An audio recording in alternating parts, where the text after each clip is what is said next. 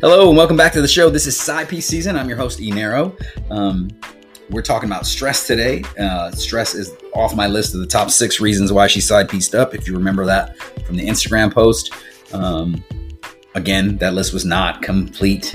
It's not every possible reason because I couldn't even give you every possible reason. But these were the big 6 for me, and we're going to get into it. So before we do that, let's do the standard disclaimer. I'm not a counselor, psychiatrist, psychologist, psychoanalyst, therapist of any kind, man of the cloth, you name it, I'm not that. What I am is a guy that went through a 20-year marriage and divorce, kind of broke me down to a very low point, and then I built myself back up, and I have some answers for you and some things to tell you about. Don't go that way. Don't do the stupid shit that I did. With that said, let's get into the episode.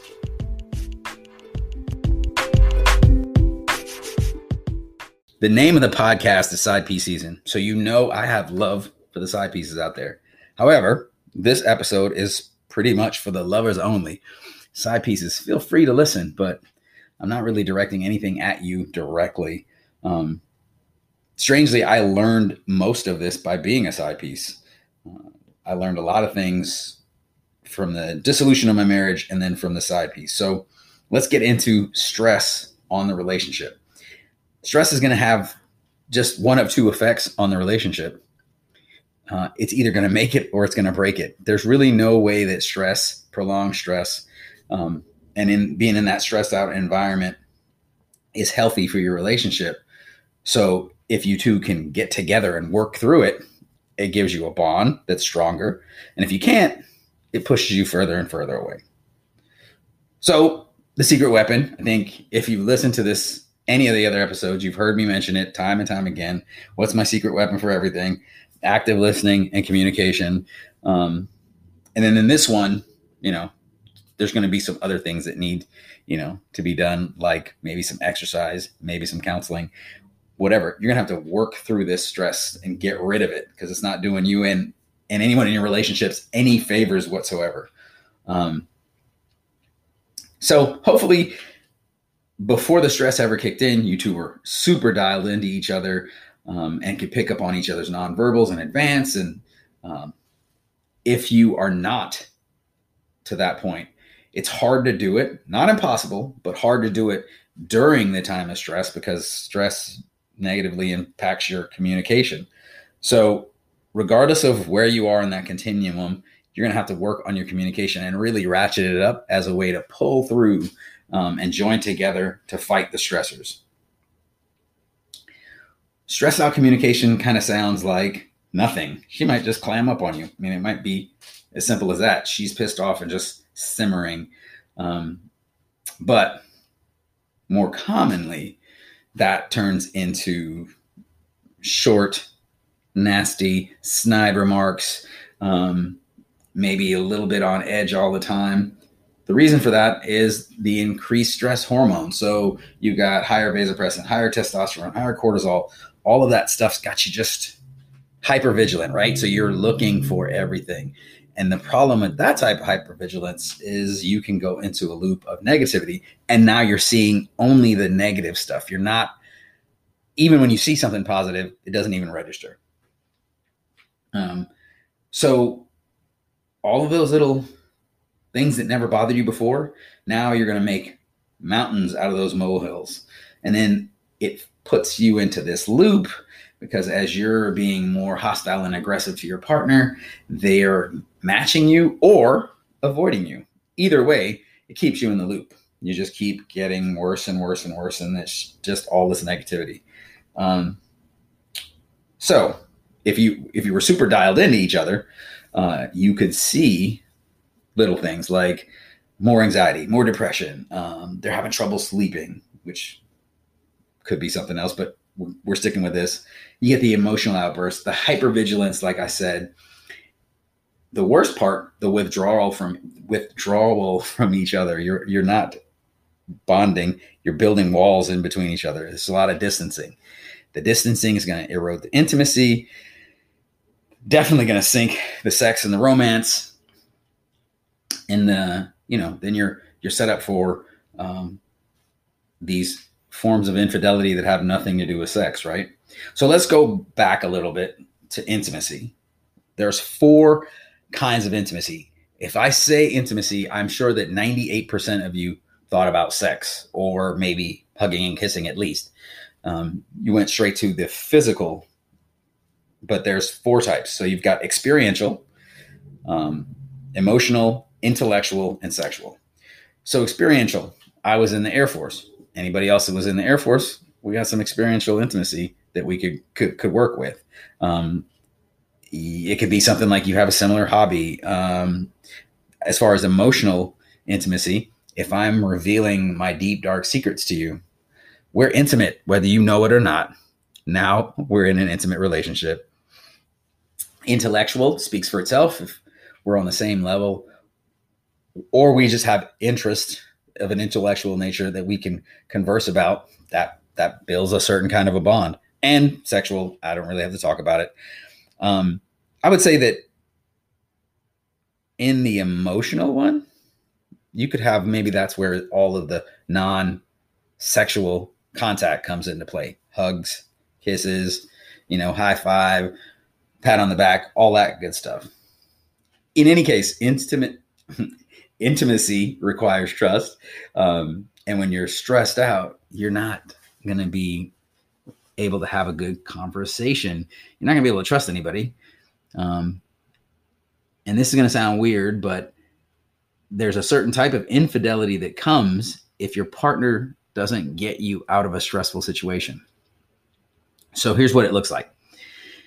When you first got together and you decided you were going to live together, get married, whatever, there was kind of like things that you agreed on, and there was things that you probably didn't realize that you agreed on. So both of you probably agreed, whether you said it or not, that your home would be a place where you would come to like get away from all that stuff and leave the outside world behind and just be on that team and nurture and support and care for each other. It'd be a sanctuary, right? So that's, again, a promise that you made, which, adhering to the promises, that's fidelity, right? So that's a promise that you made, whether you actually said it out loud or just expected it. So now if I'm all stressed out and I come home and I'm trying to tell you about it or whatever, and you're not doing anything about it, you're breaking that promise to me, because you're supposed to help make this place a sanctuary for me, and you're not doing that. So that adds to the stress level. It's also a way to be unfaithful, right? You've broken the fidelity. And again, this is all adding up to the spiral. This is all distancing us, which is not what we need to get through this. So don't worry about fidelity, because I'm definitely going to make that its own podcast, just like this whole thing with intimacy. Like I said, I'm sure the majority of you never thought about intimacy coming in 4 flavors. So we're going to get into those later. But back to the topic at hand. So she's stressed out. There's an expectation that you are going to assist with that. Maybe not totally eliminate it, but you're going to assist. You're going to be there. And it's not about knight in shining armor, and it's not about unrealistic anything. This is like an expectation. Again, it might have been nonverbal, unsaid is what I was going for. But if you're not doing that and you're not offering compassion, well, then the walls are going up. The distance is spreading. Your sanctuary is now becoming an adversarial environment. Like the Cold War is starting in your house, in your apartment, whatever. Nobody wants that. So, what do you do with that? Well, I can tell you from experience, because I lived that dynamic the last 3 years of my marriage. You can tell that something is off, but you're not really sure what, because you know how things usually operate in the house. You know how you guys usually interact with each other, and you're not interacting that way, and you're not really sure why. Back then, I thought I was good at communication, but in retrospect, I see that I didn't ever really go in. I never put on that investigative reporter. I took the yes, no answers at face value and kept on mashing. not a good way, because things don't work themselves out if you do that. Anyway, it's a bad place and it feeds on itself. Each person pulls further and further away from their partner. That's just unsustainable. The be all end all. It's unsustainable. And you know that saying, happy wife, happy life? Nah, I'm not with that one. My saying is, if we both ain't happy, things are going to start getting crappy. I'm going to hashtag that one. I like that one. So treating stress, what do you do? Like how do you get out of stress? Well, identify the stressor, right? And it might be you. You might be at least part or all of the stress. So you can't overreact. You just got to take it with a grain of salt and be dedicated to solving. I'm not even going to say solving, because men, we always throw out an answer. I'm going to say be prepared to support them through that and attempt to do what you can to fix it. That's what I'll say. Got to communicate the needs. Tell me how I can help you. And even if you don't know, then I'm just going to listen. I'm not going to try and inundate you with a bunch of facts. Ideally, there's a good enough connection that you can make your way through the barrage of the snappy remarks and the snide remarks and all that stuff, and not internalize that and take that personally, especially if you are one of the stressors. I hate to do cliches, but teamwork makes the dream work. And this is definitely an example of that. You got to support each other. So you got to take action against the stress. Physical activity is a great thing. I do a lot of walking / rucking, and that's my physical meditation. I think through things that are bothering me, and it helps mitigate any of those stress hormones that we talked about.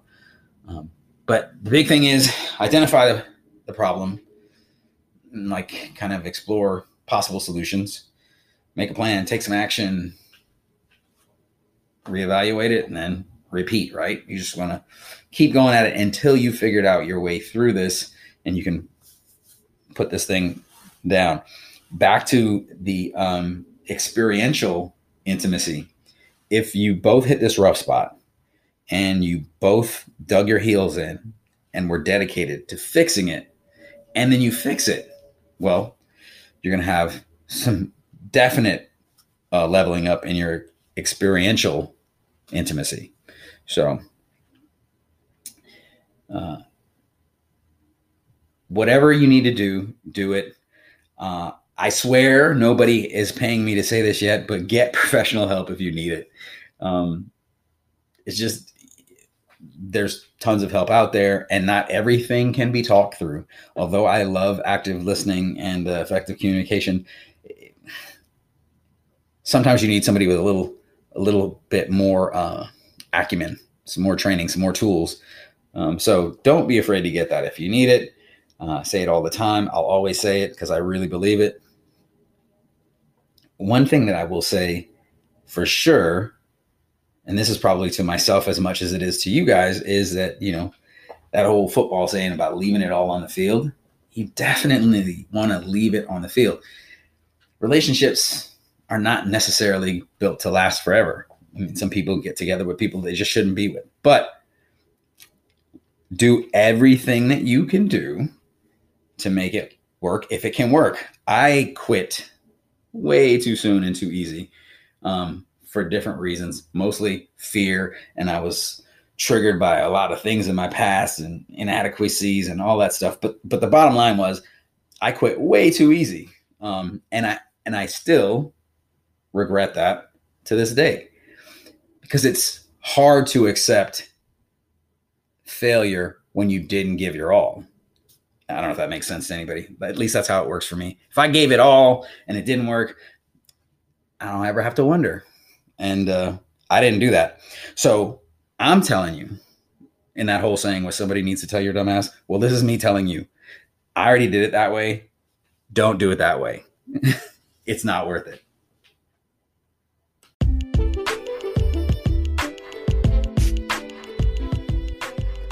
Definitely do not sidestep other parts of intimacy. as you're trying to work your way through the stressful period, right? A hug, a kiss, a 30-second hug, looking in her eyes, and then giving her a long kiss. That's good. A greeting when you come in the door, just don't be stupid. Do all the normal relationship things too. Don't let those slip. Don't let the stress and the distance that may be trying to form push you literally, physically away from each other. And that's it. That's it. So next week we'll come back. We'll talk about past trauma, and that's a serious subject, and it plagues a lot of us. At least everybody that I know has got some sort of past trauma. Sometimes it's minor, sometimes it's major.